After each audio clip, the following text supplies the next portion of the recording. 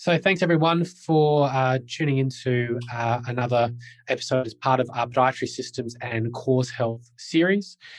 We've covered a lot of theory up to now, but what we wanted to do is get a bunch of clinicians in, people involved with the CauseHealth project who are also primarily clinicians in the allied health and more specifically in the musculoskeletal field, to really come in and talk about how CauseHealth impacts their clinical practice, how it's improved their clinical practice, and really help provide a bit of a guide to how we can actually then start to use these lessons. Because I think learning all this theory is great, but and it can be very interesting, but it has to be applicable to clinic and make positive changes. And I know it's made amazing sort of changes in my clinical practice, but everyone knows I'm a big cheerleader for it.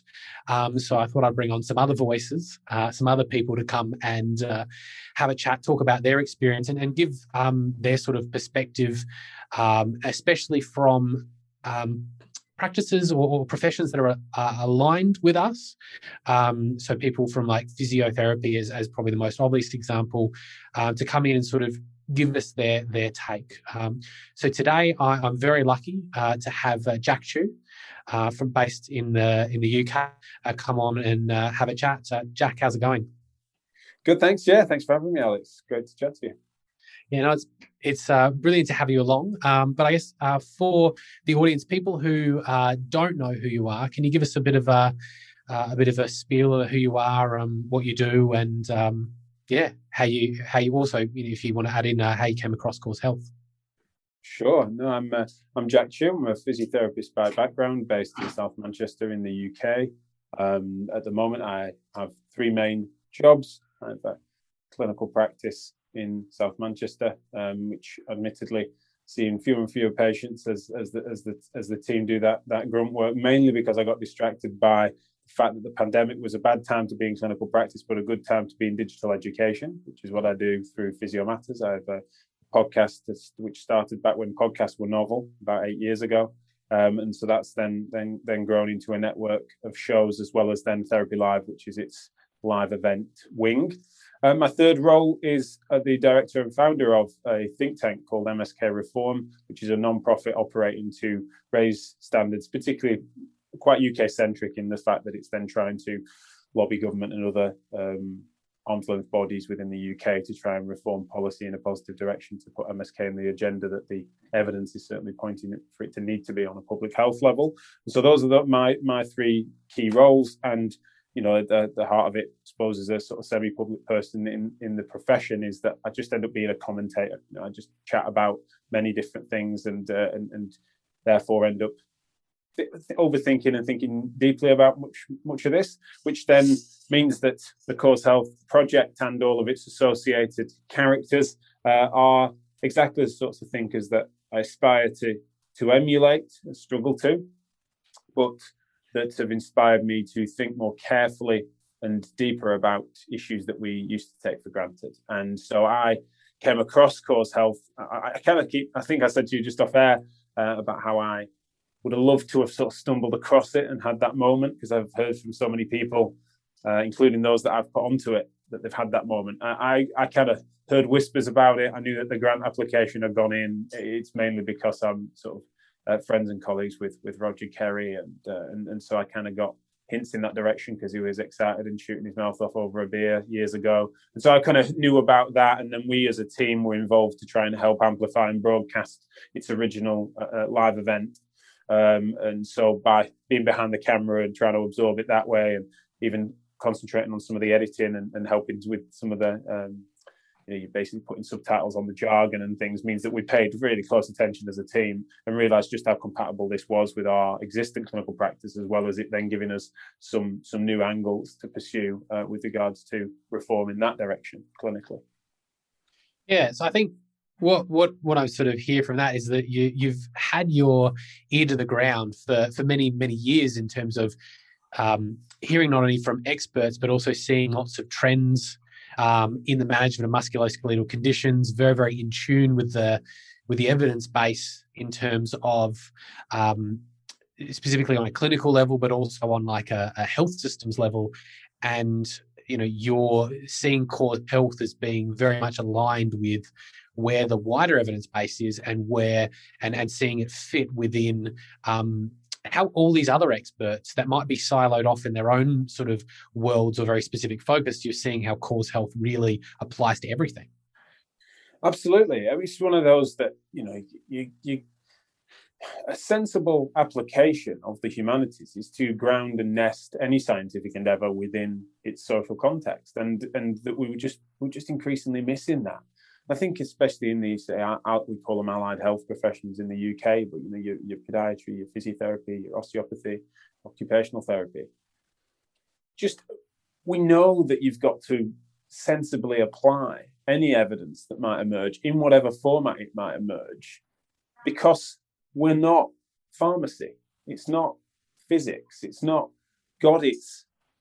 It can't be that matter of fact. It's kind of a known thing. So for Cause Health to speak into that and then also be bold enough to scratch away at the base philosophy of it, what is the core ontology and what is the difference there? It was just like a real breath of fresh air. But also I can't pretend that we just all watched on and just absorbed that. Oh, that's what we think. No, of course there's lots of novel and quite exposing features of that project that's then changed our practice and changed our direction. And being a good philosophy persuades you. It moves things. It changes people's minds as to how they go about pursuing it. And when I think on that policy level, that's exactly it. You don't, it is the sort of thing that stops you then ramming home a narrow empirical agenda, saying to the government or otherwise, saying, we just need a really rigid application of this particular guidance, and you need to banish other modalities or treatments or styles of thinking because the evidence says. Of course, I can't imagine ever getting dragged in that direction. But what Cause Health does is offer a wider look at not only why that's a nonsense thing to do, but also what would be sensible, informed policy changes that could then make sure that mistake doesn't get happen, but also we don't overindulge the other side of it. What people want to imply causation to their narrow modalities when it comes to getting people better. So it kind of felt like a really nice thing that spoke against the narrow sense of empiricism, but it also spoke against those that wanted to make causal claims to their interventions or a particular part of their assessment and or the findings from their assessment. And I kind of loved that because I'm kind of frustrated by both wings of that thinking, I guess. I think it's not a official sort of cause health approach, but I see a lot of similarity between sort of medical nihilism. If you've sort of come across the work of Jason Stratenger, and it really sort of talks about expanding this sort of idea when you challenge this idea of medicine having all the answers, evidence having all the answers, and you actually change your approach and say, well, what if science doesn't have all the answers, and that we've just got to be really careful and thoughtful and think through what we're doing and why we're doing it. There's this sort of natural hesitancy because people are going, well, you're opening the floodgates and you are allowing all these other sort of non-science thinking in. But I think what you're sort of striking at the heart of right there is really about challenging these underlying assumptions about how we approach health. So we're looking for the one modality, the one fix. We're looking at the whole individual. We're looking at the whole person, and we're not just looking for that quick thing. In that expansion, we're also encouraging critical thinking, and Cause Health is giving people tools to how to think critically about these things, not just differently. And in that critical thinking process, we don't end up sort of letting everything in and having everyone being able to sort of practice however they want, thinking about sort of the homeopathy, all of a sudden we're getting tonics of 99.95% water. Because and your apologists would be like, well, the jury's out on the mechanisms or whatever, and so we need to make sure that those floodgates don't open. I'm not aware of Jason's work. I'm not going to try and pronounce his surname, but I'll certainly be looking it up because that sounds fascinating. But the nihilism is definitely something that I witness, and it's kind of it's tempting. It's just it implies narrow facts of the matter that can therefore help to assist those that are otherwise sort of confused by complexity. I mean, we should all be confused by complexity, but I mean like overly phased by it, and so they therefore are defensive and act out, and therefore want to reach for something that's then tangible. And so this data-led empiricism means that then you can be nihilistic to anything that falls outside of that, and that is a shame. I think it's a waste. I think as well, who is it for? What is it we're doing? It's like you sat across from people in clinic, and you're sat there as a person who knows some stuff, and they're sat across from you as a person that knows some stuff that you don't know, because they've had their experience and you've had yours, and you've got some expertise, but you don't know enough about them until you ask them some questions. And so for me, it just felt so compatible, not just clinically, but then it's like, what do I do with actual experts that sit across from me that I grill for my podcast, and I try and elicit their expertise. And it just felt so natural that then if you approach that in such a way that you're drawing what is causally relevant information, not just accessories to it, not just like, oh, wouldn't it be good to help build a rapport because I need, to ask after the breed of dog they have and their dog's name, right? Just seems such a narrow thing to think that that's rapport building, or it's just nice conversation, rather than recognizing that all of that information that you're eliciting is causally relevant in so many ways, depending on what that means to that individual. It might not be, that might just be pleasantries and conversation, but it might turn out that the relevance of the name, I can't think of why that would be, but let's just say dog breed is going to matter as to what it's a physiotherapist. I'm particularly bothered about dog size when it comes to what's dragging someone's unstable shoulder. It matters, and so it doesn't take for those narrow things to recognize that if you were going about things in I'd say even a pre-CauseHealth era, where you weren't truly recognizing that there's actual holism going on, then you would be having those conversations thinking, right, a lot of this stuff is window dressing for these key questions that are going to inform what I think is causing your pain and what I think will cause your recovery. All the rest of it is just pleasantries, and that is, it's wasteful. It's not human. It's human, I guess, but it's not appropriately compassionate. It's not appropriately sort of you're not having a kinship with your fellow member of the public really there, because you've wrongly assumed a power dynamic whereby you are dictating all of the sort of pace and control of that conversation, because essentially you know that I'm going to ask these questions because it's kind of nice to, but then eventually I'm going to smuggle in some questions that are actually going to be diagnostic, and I'm going to smuggle in some questions that are actually going to indicate what is going to be our treatment plan.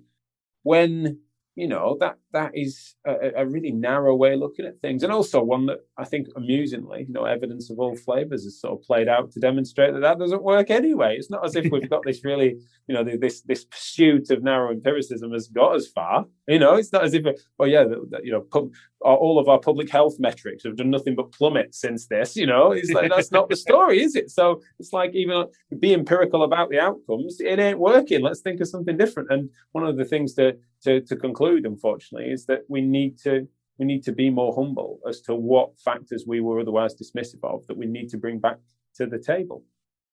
I think I like that sort of that approach that you're sort of taking, or the way that you're looking at CauseHealth, and it's more of its wider applicability, because really you're highlighting that diagnostically we don't have a lot of tests, or we don't have a lot of questions, and we've seen this with like Chad Cook's work on special tests. With his book, I think it was like 96% of tests weren't specific or valid enough in their own right to determine if there was a pathology present, or if the pathology that I identified was relevant. So you can have all these wonderful little sort of special tests that you can do. We're seeing the same with questions. We're seeing the same with even just the histories that lead to a diagnosis. We're not seeing that as enough information to be reliable enough to determine what's happening. And therefore you need to consider all this other bits of information. But I like, sort of the other part of it is where you're highlighting that, I mean, realistically, if we're building rapport, if we're building trust, we're trying to really understand the other person, sort of splitting the bits of it into two. So this is the bit that's relevant to me, and this is the bit that's sort of fluff. Then, are you really genuinely interested in that person? Are you really getting to know them? Are you building that actual genuine connection to then understand them not as just the piece of meat and what's wrong with them, understand them as a person, and ultimately then make a change in their life? So it's sort of like Cause Health has really expanded our view of not just what is relevant to that person, but expanding us and saying, if we really want to make change, we really have to understand the human. And this is sort of a cool way that we can kind of do both at the same time. Well, yeah, exactly. And it's not up to you, is it? Like, it's just, when you're sat across from someone and you're trying to work out what's important, like you're trying to help them reach their functional goals, especially in sort of a contemporary practice model, whereby even without us being sort of what we're considering big picture holistic, you're still in a situation where hopefully you're not correcting them in a narrow biomechanical sense, or they're not coming in with a series of faults that you need to unearth. They're coming in with a functional deficit that they would like to pursue, and you hope that their goals are realistic within the time frames, of course, that they might have and expectations they might have, and that's a negotiation too.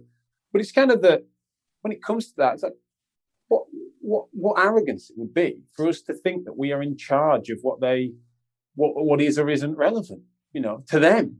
So how would you have that insight, even in those rare occasions where someone does sit across from you that you do know really well? I mean, that obviously presents its bigger challenges when it's close friends and family, but let's just say it's a patient that's returning fourth injury, asks very interesting and unusual things with their bodies and stuff, that you have that more deeper and intimate relationship than you do with, say, Joe Bloggs. It's still a fascinating arrogance to think that you would understand what in this moment in time is the causally relevant information affecting their condition and the causally relevant information that will affect their recovery. It's like, how would you know? It just seems like such a fascinating thing. Like, that's again why it suits my biases to then get stuck into conversation.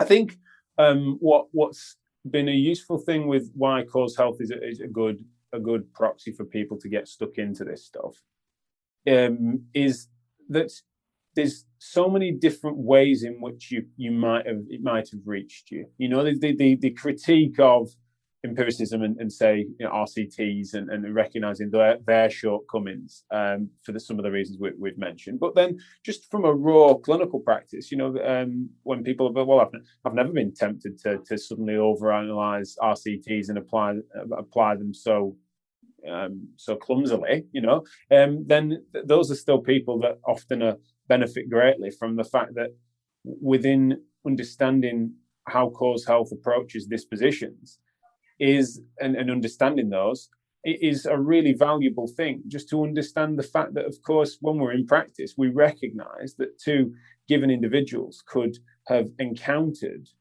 not overtly dissimilar circumstances, yet have very different reactions to that, and because of, and you can approach whatever model that might be. Historically, you'd be just thinking, what systemic factors would leave you vulnerable to? What would predispose you to that vulnerability and stuff? And I think we're well placed as therapists of all stripes, especially I would say in the MSK game, it's very compatible. If you give it a chance to, it can be quite exposing initially, but actually, if you look at it, it's not as if it's a gospel that needs to be absorbed and accepted as a one. It's like there's lots of different routes for it to inform your practice if you just give it a chance to. And I think that's one of the things that's particularly excited me about it as a project and its outcomes. I'm thinking in terms of clinic, in terms of patients. What would you mentioned the example before of the dog, and you sort of go, we used to think, or people used to approach it as like, oh, you got a grab dog, what's its name, what's its breed, oh, it's a bit of rapport. But there's some interesting causally relevant information there in terms about the dog size, the dog breed, because again, the breed will determine how often it has to be exercised, how strong it is, and you've got that sort of a patient with an potentially unstable shoulder, and that's dragging along. So that's a great piece of information. Do you have any other sort of examples or things that you sort of commonly see, sort of just to highlight, I think, the breadth that we can go to find information that's sort of relevant? Sure, yeah, and it's funny because it sprung to mind, but I doubt I'd have prepped it, probably wouldn't have been a top 10 example, really. It's funny because these things emerge. It's more the example that, things that you would otherwise have not considered to be relevant can be. Because, and again, that context sensitivity, in another person, it really ends up not being. It ends up being that they're telling you about their partner's dog, of which they never walk and don't get on well with it. I suppose that would even be relevant, wouldn't it? That's one of the things that might be well, they're not having a dog dragon. Yeah. But yeah, other examples then is that when it comes to, let's say, diagnostically relevant information, let's say that might be affecting it. I do, especially when I'm teaching some of this stuff, and I do indulge a bit of a separation sometimes between what is causing someone's problem and what might be what was the cause of their recovery, let's say, in part because I'm complying with a model of separation between, say, assessment and treatment, which is kind of somewhat baked in and somewhat socially expected, not just interprofessionally but sometimes from the public that come in. That means that when you've, say, got let's try and I'm braving it now on speaking to a podiatrist, but I'll talk about the ankle, and we think about all of the factors affecting that, and we'll just go for something, say, sporty. Is that when someone has, let's say, chronic ankle instability, they're getting recurrent lateral ankle sprains, and that's a fairly common presentation. And let's say, especially in our clinic, we see a lot of second opinion work, and we see a lot of people that have had various different things, tape of all colours on various bits of their foot and ankle. So you're sitting across from them, and one of the things that I find that I might ask that they're surprised to be asked is, I get stuck into the weeds when this player, if this patient happens to be a hockey player, right? And they are sometimes surprised at how much I'm bothered about what position they play. Or beyond that, what are your strengths or weaknesses within hockey? Oh, you're a hockey player? No.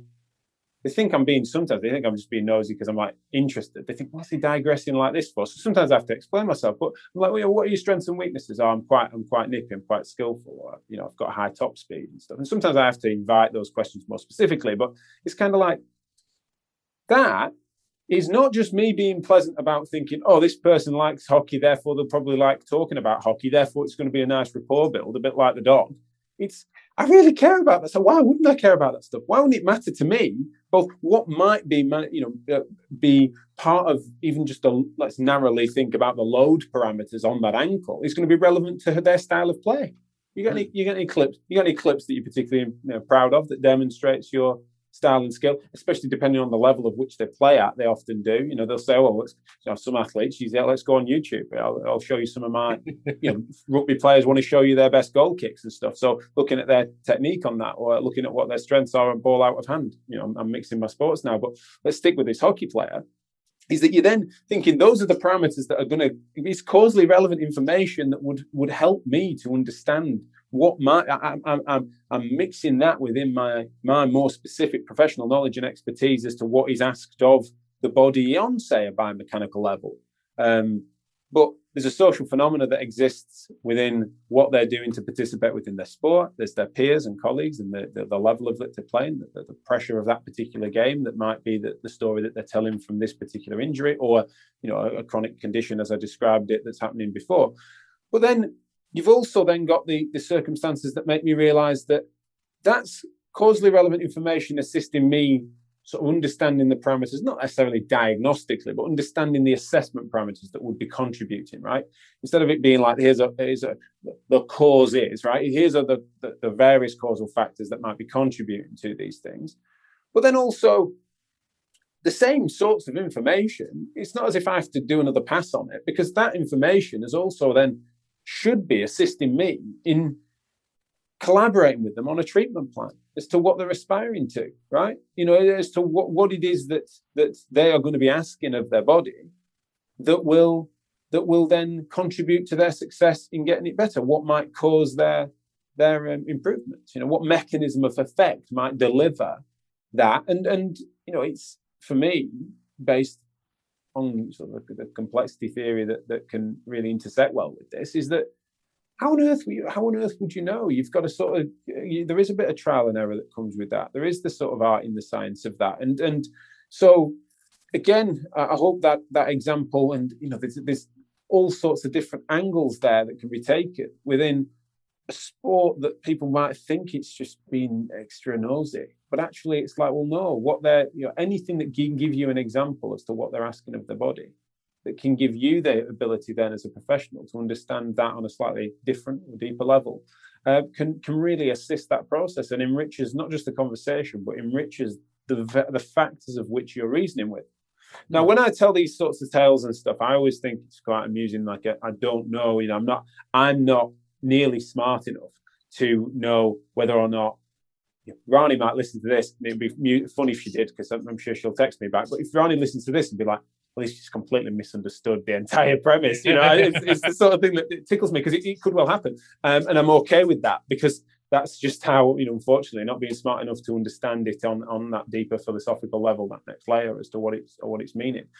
I've still found that this project and this body of work has helped me to understand that those aren't just frivolous. They're not just frivolous pieces of information. These can really contribute to your reasoning process and framework. And I think that's one of the things that's kind of fun for me, is that you don't have to go all in. It's like I was saying earlier. You can just take those examples and just push it a little bit further and recognize how that affected your outcomes, and also measure that, measure it in yourself as to how comfortable that conversation was, measure it in yourself as to what that relationship was, maybe sometimes against the odds. It surprises you that patients, especially of say categories of patients of which you've maybe struggled with particularly before, this might unlock new things. Again, a subjective je ne sais quoi of progress, but then also tangible clinical outcomes on functional measures, your PSFS and the like, for that to understand as to just, I did better on every level of analysis with that patient. And why might that be?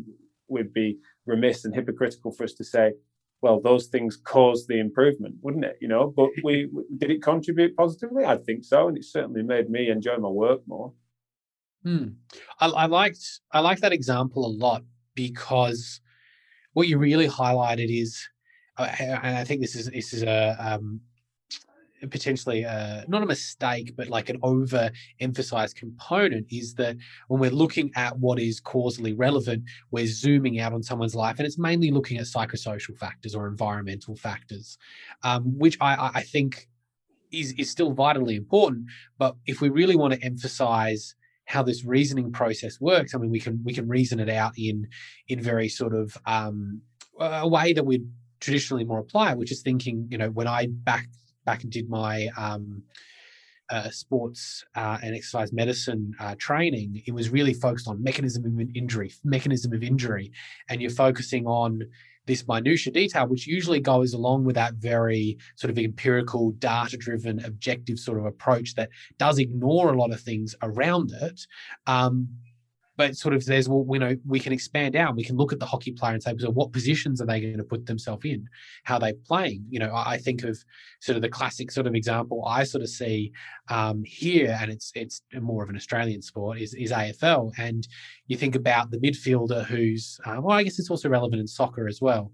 The midfielder who's very, very fast, who's got a lot of stamina, and can continually run, and therefore, thinking about an unstable ankle, they're going from one field to the other, potentially having to cut and change as the play goes on, compared to a player who's just very good at reading the game and isn't really that fit, but just puts themselves in the right position there, and having that discussion. Well, the same player in the twilight of their career.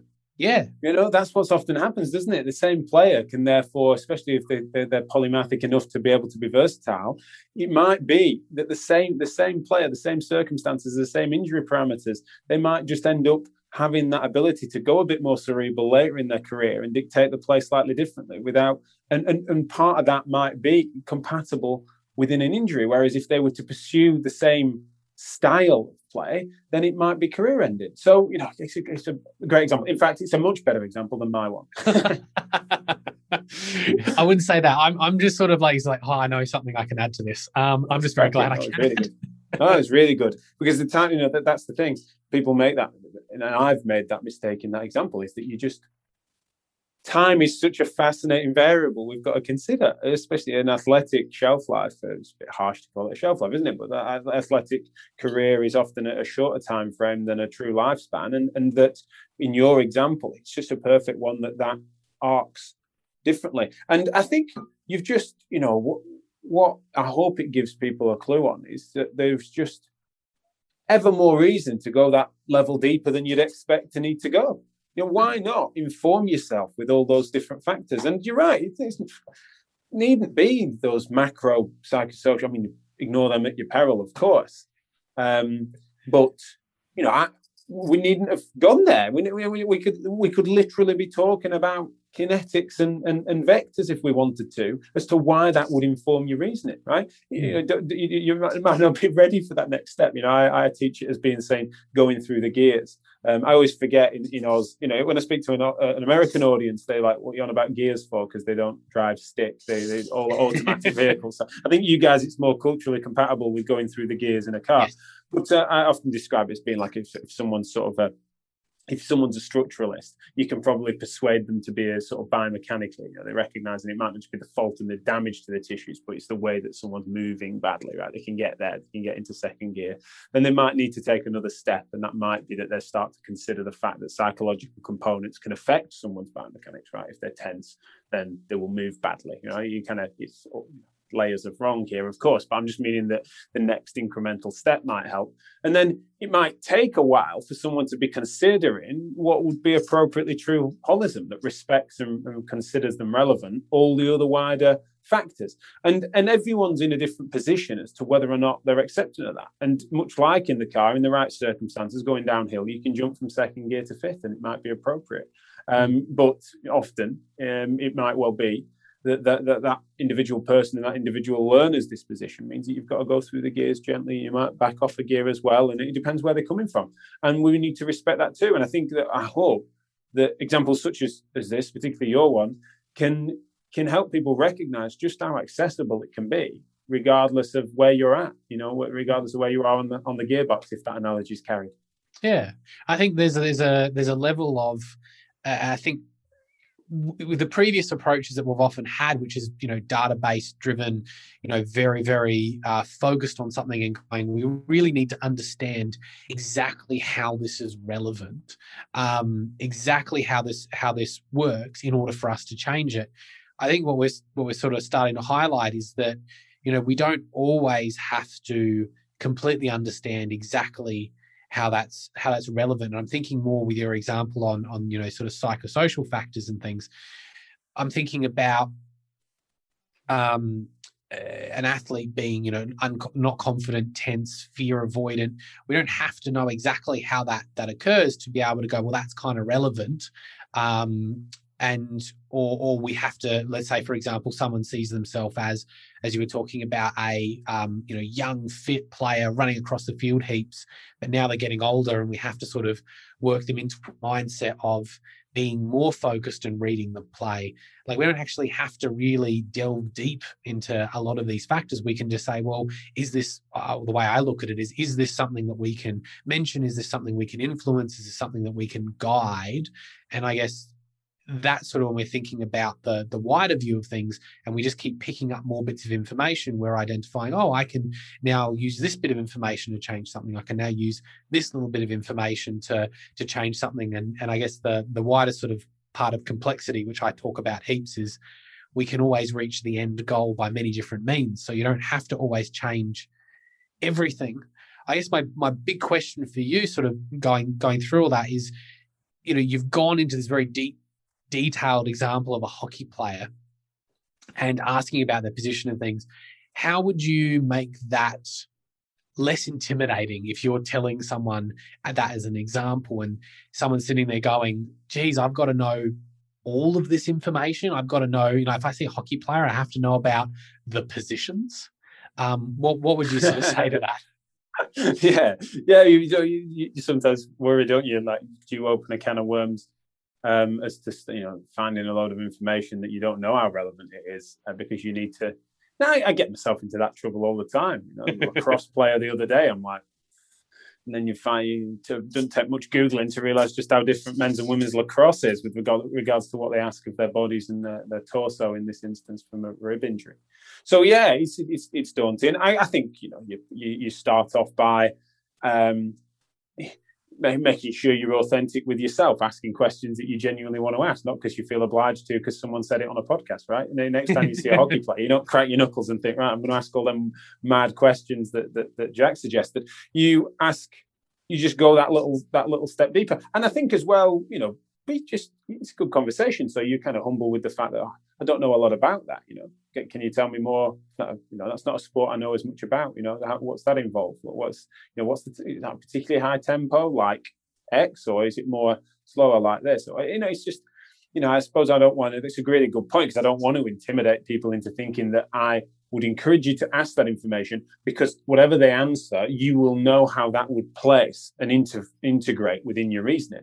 No, of course not. You're often having to I overuse this analogy, but it's just like for me, it's just getting all the cards on the table as part of your assessment, right? Both subjective and objective assessment. You're just like, what are the factors at play in this, right? And you don't always know, and sometimes especially in front of a patient, I won't necessarily use that analogy, but I'll be often, be pause for a second, and in a different circumstance to this one where we weren't in rooms. If I was in cubicles, I used to pace up and down the department for a second with my clipboard, just trying to think of what am I doing with all this? And I'll sometimes say to a patient, there's a lot there. I'm just trying to work it out. And then sometimes I'll even invite her. Where do you think of the things we've just talked about? What do you think are the most relevant, really, at this point in time? What do you think, having aired all of that, what do you think is contributing most to it? You don't want to use that cause word.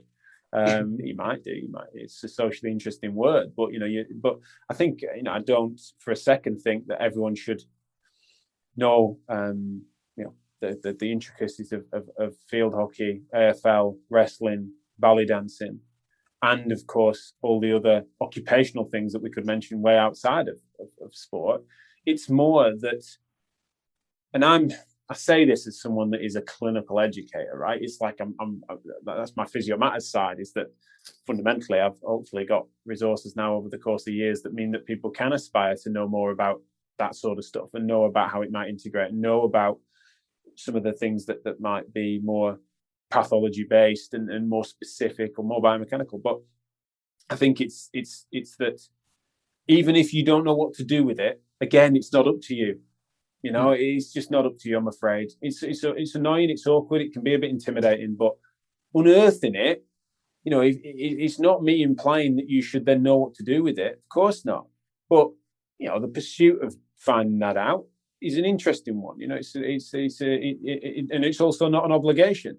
And then you don't have to sort of bullshit your patient into implying that you know exactly what that means. Oh yeah, okay, yeah. So you're more of a defensive midfielder that plays, and often, this is another level that I go to in certain sports that I might know better. That your audience that might feel already intimidated by my specificity would definitely not want to go here. But if it is a sport that then you might say, what professional footballers game do you emulate most, right? Especially in say football, soccer in the UK and stuff. It's like there's a few Premiership footballers they might mention that I wouldn't be able to. It's really helpful. Like I really am. I'm going to use two proud Englishmen at the moment as we're in the middle of a tournament. But if they tell me that they play more like Declan Rice than they do Jack Grealish, I care about that. That's really helpful for me to understand what they ask of their body on a football pitch. Do I therefore expect people to ask those questions? No, that's me as Jack Chew with my interests and hobbies as well as professional interests and hobbies, meaning that is then really relevant, and the context of which I come to that conversation means that I can have that. And you can comprehend why that would be a pleasant conversation between two football nuts. But you can also then think, because of what I also carry with my professional knowledge, means that I can integrate that into strategies that might give me better insight and to be more likely to help that person in front of me. And that is obviously the center of the bullseye for me. Is like, how can you be better at helping people? How can you get better at helping people get better? And their participation in it is just more important than ever. It wasn't that long ago that we just could do things to people or for people, right? It was just, we just thought that they were there And it was just really fortunate that this bag of meat has a voice, because I can ask them some questions and it can help me. But really, let's say they were often, let's just say they were voiceless, and it was just like this things that if I get you to move in a certain way and do a certain thing and feel a certain thing, and ideally hear a bit about your story, then fundamentally I'll know what to do to you to get you better. It's like it just hasn't gone that way, has it? It could have done. It could have done, couldn't it?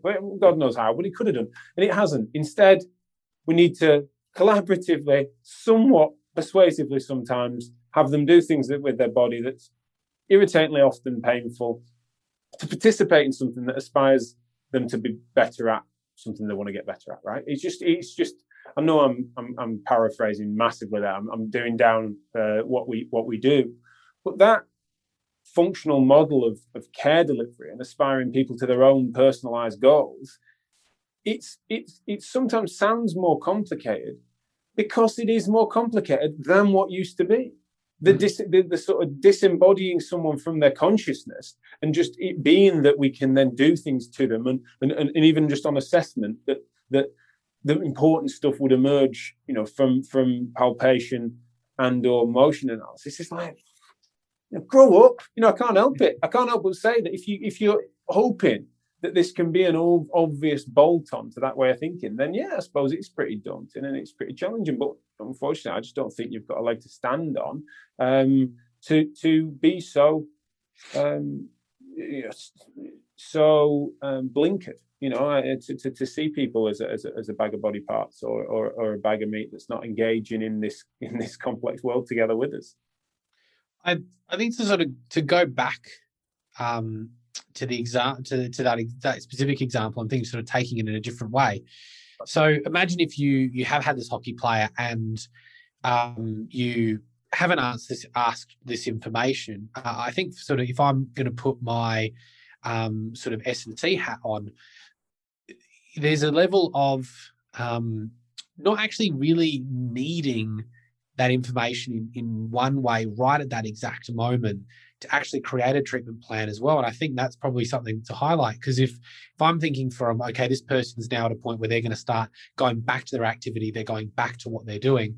There are some really, really strong strength and conditioning principles that you can apply, that you can be doing, that sort of accidentally addresses some of those factors, itself. Yeah. Without thinking about it. I think that's sort of the thing to highlight. But it's interesting in the sense that when we get to know more information, that's sort of putting all your cards out, you can sort of see exactly where you need to go and why, and it might inform you on a little bit more of the minutia level. So you might actually, get to a point where you're running drills or you're running exercises and things around some of the movements that they specifically are going to do. But there's also that level of when we understand the evidence, we know that they don't have to do that to get the good outcome. I guess it's sort of the other thing I'm thinking about in terms of my patients and what I do is that might not come out till, the fourth or fifth interview, because I'm also thinking about how many people are going, great, I want to do this information, but I've only got, I'm very lucky. I have an hour for all my initial appointments and I don't do any less. And that's not enough time. You got to hone in on I'm thinking, to sort of advance that and sort of maybe go into what you're thinking. You also got to think about what's relevant at the time. So sort of to make it less intimidating, a big part of the process I see it as is finding out what's relevant also at that time. You said, time's a very interesting sort of component and what is relevant at that time. Because if that hockey player's, just done their, just rolled their ankle and they're swollen, they're sore, they're struggling to weight bear, and we're sort of doing an assessment on their ankle and going, are we referring for X-ray? Do we think it's broken? What are we going to do for the next couple of days? We're probably not asking them what position they're playing and going into that discussion. We're probably more focused on what is going to be relevant now. And it does give us that time down the track, I think, as well, to go away and research and think and sort of build. And I think the other thing you were saying as well that I thought was, interesting to highlight is that you can ask them.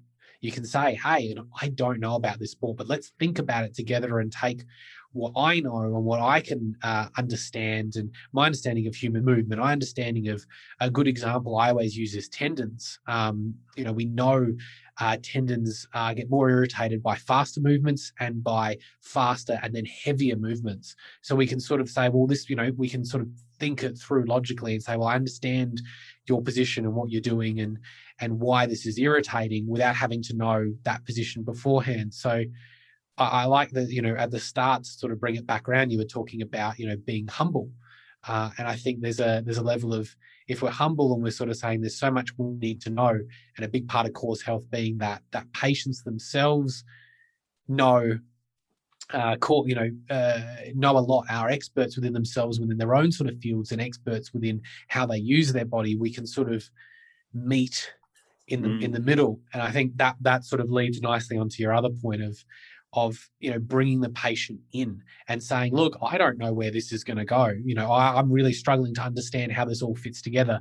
Where do you see fit? Because I've definitely had patients that come in that just go, I feel like if I get something in my shoe, that will be the something to support me more. I feel like would be better. Or I've specifically come in because I think I can get stronger, and the exercises will be helpful. And that's really useful information because it tells me immediately what they're going to say yes to. Now, obviously, there's caveats to, I'm not just going to then willy-nilly, you get an orthotic, you get an orthotic, you get an orthotic, because there's some, ethical considerations there, especially with societal understanding what orthotics do. And I've definitely had people that come in where you tell them what an orthotic does and they go, I don't want that anymore. But there is that information of so much of what we do is about guiding people to where they want to go, but it's a part of that's also figuring out their limitations, both physically, but also potentially some limitations or some contraindications. I have a part of my form that says constraints, and constraints can mean actual real constraints, but also constraints of their life and their lifestyle and what they desire to do or what they don't want to do. So getting that information that's relevant to what they're actually going to take with our information, what they actually can do, or what they want to do, is super interesting as well. So I feel like a lot of practitioners don't want to hand over I'm thinking of the reins, really. I was going to say talking stick, the weird tribal thing, but handing over the reins to someone in a consult because it feels unscientific, or it doesn't feel like we're fulfilling our role if we're saying what's relevant, when really it's also just a question of what are you prepared to do? What are you prepared to try? If I'm telling you I'm confused, what are you prepared to start? Where are you prepared to start? And then we'll get some more info and we'll go from there. Well, you've helped to correct for and complement my point, I think, because I can realize now that I might be suggesting that you just go deeper and deeper and deeper into specifics. People will be wondering how many hours I do an initial consult, and that how much I think, because it's all causally relevant information, you want all of it right then. Of course I don't. But then similarly, something that I hadn't said, which you've said then really well, is it often just emerges from a conversation. So you'd be sat across from someone and say, so, what is it that, of your current circumstance, that concerns you about your future, be that athletic or otherwise? Let's just stick with this hockey player. It's like, it's from a question like that makes them then potentially say, well, the way I play hockey, I'd probably get away with this at the moment, especially with chronic ankle instability and stuff. Let's say if I strap it, even I strap it each time I play, and I modify my game slightly, then I probably get away with this. And I'm training okay, but in a game situation, and even if it's a mid-table game, I'm not so bad. But actually, if I want to be at my very best, I'm losing 20% off the top.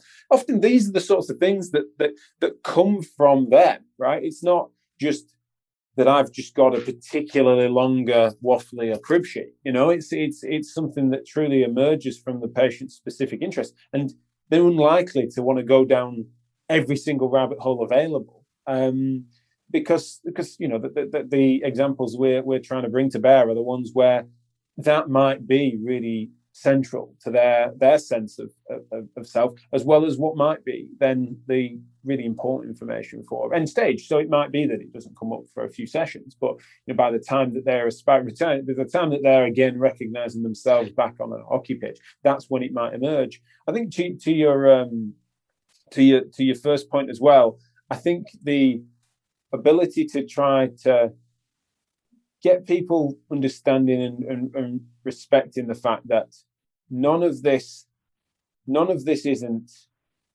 it's not compatible. It is very compatible with the way in which we've come to understand things. It's like, yeah, there's certain things that it feels quite exposing because you're going back to a bit of a baseline. Like you are exposing yourself to where your priors are, things that we long held to be monocausal factors affecting things. But there's other than that, it feels like most people I speak to embrace this stuff, and they find that it's actually quite more compatible than it maybe looks like on the surface. And another example, and this is again me braving it, sticking with the foot, but say a stress fracture of the foot is something that it'd be remiss if you were thinking about that on not just biomechanical, but say mechanical factors affecting it.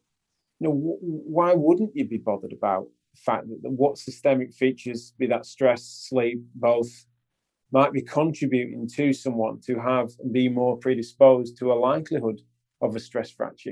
Especially if in your female athletes, you're not considering those RED-S metabolic factors affect. It's like we're not. People say, well, that's not philosophy. I don't care. No one's implying that this is causal bolting philosophy to our practice. I'm just meaning that we should have matured as professionals to be recognizing that this isn't just a case of, right, what is happening at a cellular level within that bone for it to have then not been able to deal with the forces that it's had, right?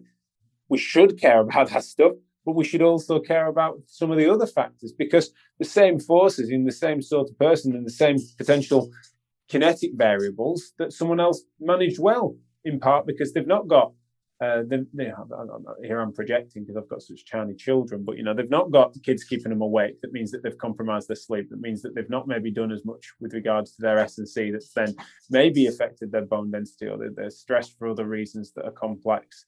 That means that they've then just had a systemic predisposition to, or vulnerability to, a stress reaction occurring. We kind of know that, don't we, as therapists? That feels more comfortable.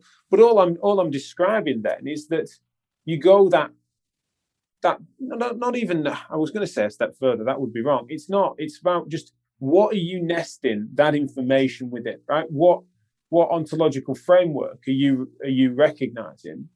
Are they just stacks of blocks that when they meet a certain threshold it tells you a thing? Are they inclusion and exclusion criteria to help you to try and understand what trial it is that you think should be informing your treatment planning for this person? Are you thinking categorically about the fact that, oh, that sounds familiar to qualify for X diagnosis? Or are you using that information to recognize that the only context of which that really needs to be applied is the person sat in front of you? And the fact that patterns emerge, this is the really great point you made about the precision, essentially. That's like how, of course, general S&C principles can often capture, and there's good reason sometimes for sometimes being a little bit less individualized, you could argue, right? This is one of the arguments against personalized medicine is that it can sometimes mean that people could think that specificity is the key, when actually some of the general principles worked. Some of the things that can intimidate some patients about therapy, about self-management, is that, well, there just seemed to be such a high-end expertise, and it got so tailored to my individual needs that I'm a bit daunted to do that myself. So they end up presenting to therapy instead of self-managing something, because they think that individualized part of it was everything, when, as you've described, the core principles could well have applied to them and got them to similar outcomes. So how much we need to be specific, how specific we need to be on every level of this analysis is a fascinating question, and one that you're right to challenge me on. That probably I was making out that I'm always honing in on that real minutiae when fundamentally, I mean, one of my favorite sort of cliche mantras is that you treat the general things generally, the specific things specifically, right? You're being overindulgent on yourself to sometimes imply that those real minutiae details are the center of that person's recovery process. Those are the really key causally relevant pieces of information, when it could well be that the appropriate level of sort of guidance, reassurance, and to say, no, you've got this on these general principles because you're otherwise in good shape. Sometimes that is still very patient-centered care for me. I'm very aware of the time, and been loving this conversation. I could keep having it all day, but then we've also got to consider, are people going to listen to it? I guess as a final point, it's sort of an extension of where we've sort of been going with this. Have you come across the concept called wicked problems? I think so. No. So the idea of a wicked problem is really a problem that has no perfect solution. So we think, and I think it's really, really, well, a lot of our discussion is centered around sport.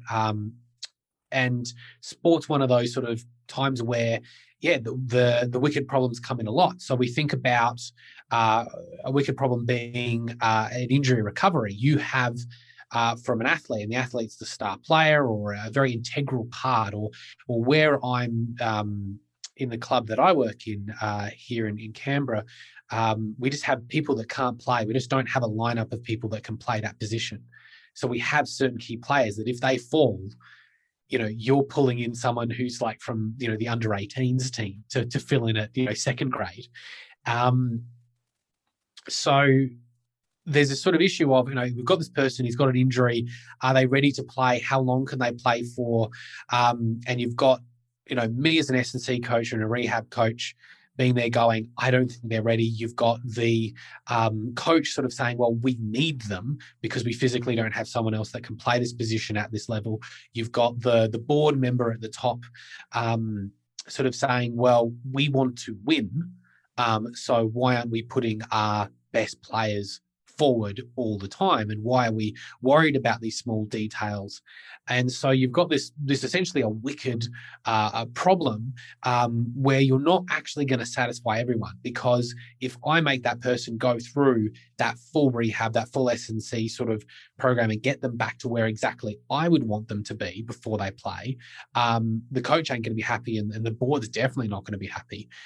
If we just play them all the time, they're going to get injured, and then the player's not happy. Really not happy. They're the ones who have to live through that. You can sort of start to see where it goes. And I guess when we're looking at CauseHealth, we're looking at this sort of model, this sort of way that we're changing the way that we're looking at things. It's interesting because I see that sort of wicked problem, and it comes from complexity, which is obviously what CauseHealth is based in. Is that the outcome is whatever choice that we make is not going to satisfy everyone. And it's really going to be that's where we sort of have all this, having all our cards on the table, as you sort of say, and having all the information available to then make the best decision, but then ultimately bringing the patient on board and bringing all the other stakeholders on board and trying to figure things out, and where we should go with this is an important part. I guess sort of a long way of getting around to a question for you is, I mean, where do you see this in clinical practice? Because I see this, as being quite relevant, because, you think about that hockey player, there might be a question of, do you want to play this hard, fast game? Do you want to be more cerebral? Are you thinking about retiring? These are all sort of problems without a defined solution that involve their impact. I'm looking to see what your thoughts would be.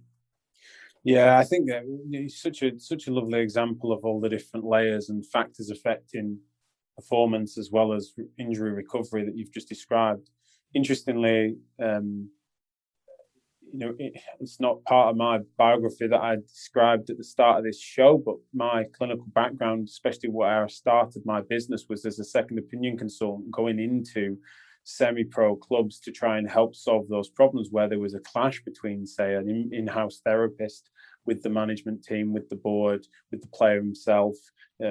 Just a lack of backup, often a sole therapist and things. So it's a fascinating thing that we've kind of come around to that, because that, I think what CauseHealth means to me with regards to how it applies to clinical practice is I've given some examples of it on a fairly tight level, really. I think people could hopefully see some examples there as to why that might inform the way in which you go about assessment, how that might inform your reasoning process for treatment. But you've landed probably where is more powerful for me, especially why I like to think in this direction, why it kind of lit the touch paper for me academically, and why I've continued to pay attention to the project, is because it's the first time that someone's really respected and recognized the social context in which someone might exist and the pressures that might be playing that are far beyond, the way in which they're them as a biological entity, if you were to ever try to separate that. So where they are nested, right? You went as far as to say, like, the board want the best players on the pitch. It's like, well, why do they?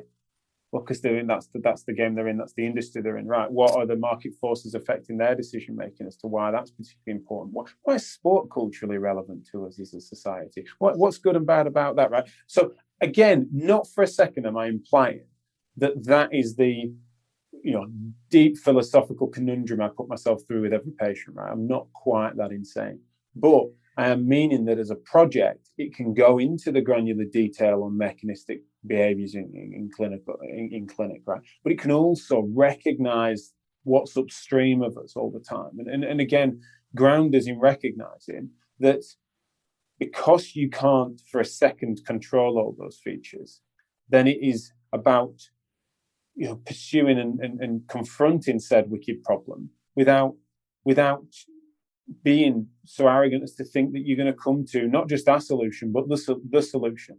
And I think that there's within it, if you want to indulge the more philosophical parts of it, is that the critique of utilitarianism that this brings within our sector.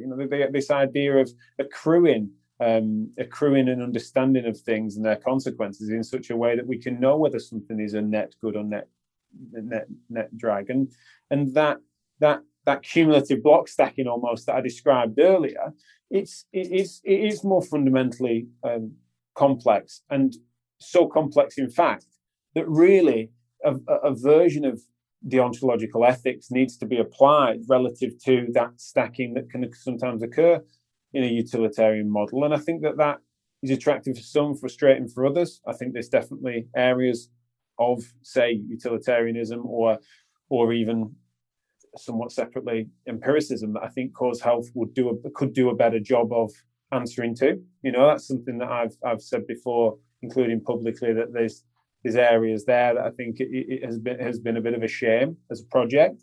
But generally, when it comes to in clinical practice, I think the thing I love most about it is that it can go all the way in granular detail, and it can then also assist us on that big picture stuff and helping us to recognize our own place and our own relationship and our own power dynamic with the patient in front of us. And so I encourage all clinicians to recognize that instead of thinking, what can this do for my clinical practice, and thinking that much like a better understanding of vectors would assist my relationship with exactly how likely the navicular might be to get a stress reaction.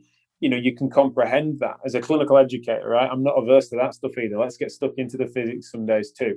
But it's just that because it's not quite as crisp a line as that all the time, and that sometimes it's these wider factors and features, and as I said, the cultural overlay and context stuff, it feels a little bit more nebulous, but different points of it, dabble with it and recognize that no matter how close to the cells you might be, to the omics you might be, as CauseHealth would say, it doesn't matter where you are on that. There's still something that can inform it, because it kind of is a bit of a challenge to our sort of base reality, for want of a better term. And I think that's one of the things that I've most enjoyed about it, and why I'm most passionate about making sure that people do give it a try, because there is something in there for everyone, regardless of when. And it might not be the right time for you, but most people say, I've not had anyone that said that when I've tried to put them onto this stuff, they've turned around and said, not only is it not for me now, it's never for me, right? Usually they kind of come back around. I didn't really get it initially, first pass, and then had a couple of patients in this direction, or there was this circumstance that happened to me, or I had a leadership role that made me realize, what was happening in my department when people were trying to aspire to a narrow sense of empiricism, that made me then, the penny dropped for me to help guide them as to why you can still respect and nest that evidence within a wider reasoning framework. So it took for a non-clinical example for people to realize it. And so whatever your route is towards it, then I would say that there is something there for you. And the CauseHealth project we have been so lucky for how close it has been to our clinical area. And that is a hell of an opportunity, because this, as a philosophical project, is something that could well have easily passed us by, and many do. There's many good people, good philosophers of science, that end up going to medicine, going to surgery, trying to understand those big picture risk factor decision making on serious pathology, for example, where, of course, it makes sense when you've got real life trolley problems in oncology. You can understand why philosophers indulge that work, and it's great work. So for us to have had this, that's then encountered our reality clinically, like, even if you can't see yourself being a super fan of it like me and you are, then I hope that people do recognize just how lucky we've been for it to pass us so close. Well, I think that's a good bit of context for everyone, is that CauseHealth was really created because there was that meeting of the minds of a physiotherapist with a philosopher, and seeing the overlap. But I think it's also the case that CauseHealth has really gone out to try and make things relevant, easy to digest, relatable to clinic. That's ultimately what this why I started this project as well, as we sort of went, I've got these people that are willing to help me and help everyone understand this a bit more. And we very much could have missed out, because there's I think Rani has something like over 5,000 philosophers on Twitter alone, and just she's had to start separate accounts or some way to keep tracking them all. When you think about how many of those people with different ways they could be thinking, different ways we could be approaching problems, could really help. But I mean, the big issue is always translation, making it relevant. And I definitely see a lot of clinicians go very far into these sort of far-flung fields to get information, and I'd never knock that. But it's applicability and how we bring it back and make it relevant to our patients, how we make it relevant to clinicians wider, for them to consider as well, is always very important. And I think that's often what's missing, and what I've loved about CauseHealth. I think as well, it's quite a grounding thing when our patients, when it comes to working out how specific to be, or just how much, when people pursue an academic pursuit of say learning something new or learning something more or going into more detail or what have you, is that pain has been quite a leveler for me, in that recognizing that, because it ends up being that the best analysis we have at the moment is that it's damn complex, and there's lots of features and factors that affect it, and that the context really matters and stuff, and that our study of exactly what the neuron is or the brain is not going to get us there. It helps us to realize that that it's not right to dismiss all the other wider factors and features as being just peripheral or accessory to the real stuff, and that the irony of it being called, say, hard or soft sciences, is just something that then melts away under a better understanding of often the key symptom that our patients present with, which is often pain. And I think that's one of the things that, to that specificity point, is that one of the reasons why you might be general or might be specific is based on just what is required to help that person to alleviate some of the symptoms, namely pain, that we know is complex by our current analysis. I think that's a wonderful point to leave it. I've lost track of how long we've been talking, but I think it's been a while. And it's flown by though. Thank you so much for a great conversation. No, thank you for coming on board and supporting what we're trying to do, and just a wonderful conversation that really presented, I think, a new side of CauseHealth and how we can apply this to the clinic and our thinking, and hopefully everyone has gotten a lot out of it. Oh, brilliant. Yeah, thanks a lot, and thanks for listening. I don't know how long you've been on, but if you've stuck around, then I hope we've made it worthwhile for you. For those who've made it to the end, thank you for joining us, and a big thank you to Jack Chew for coming on board and talking about his experience and expertise. If you want to follow Jack on social media, he's at Jack A. Chew, spelled Chew, on Twitter. I highly encourage you to go and follow him. If you like what you hear and you want to hear more, you want to hear Jack talk about other musculoskeletal related topics, I highly recommend you check out his podcast, Physio Matters.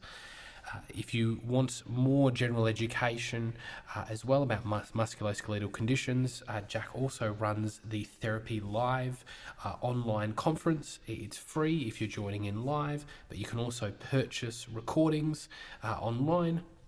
It's a fantastic conference, some huge names, and it's available, like I said, if you can watch it live for free.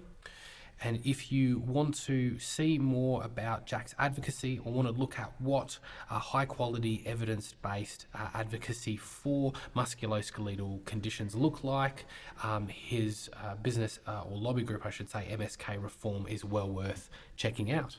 Thanks, guys.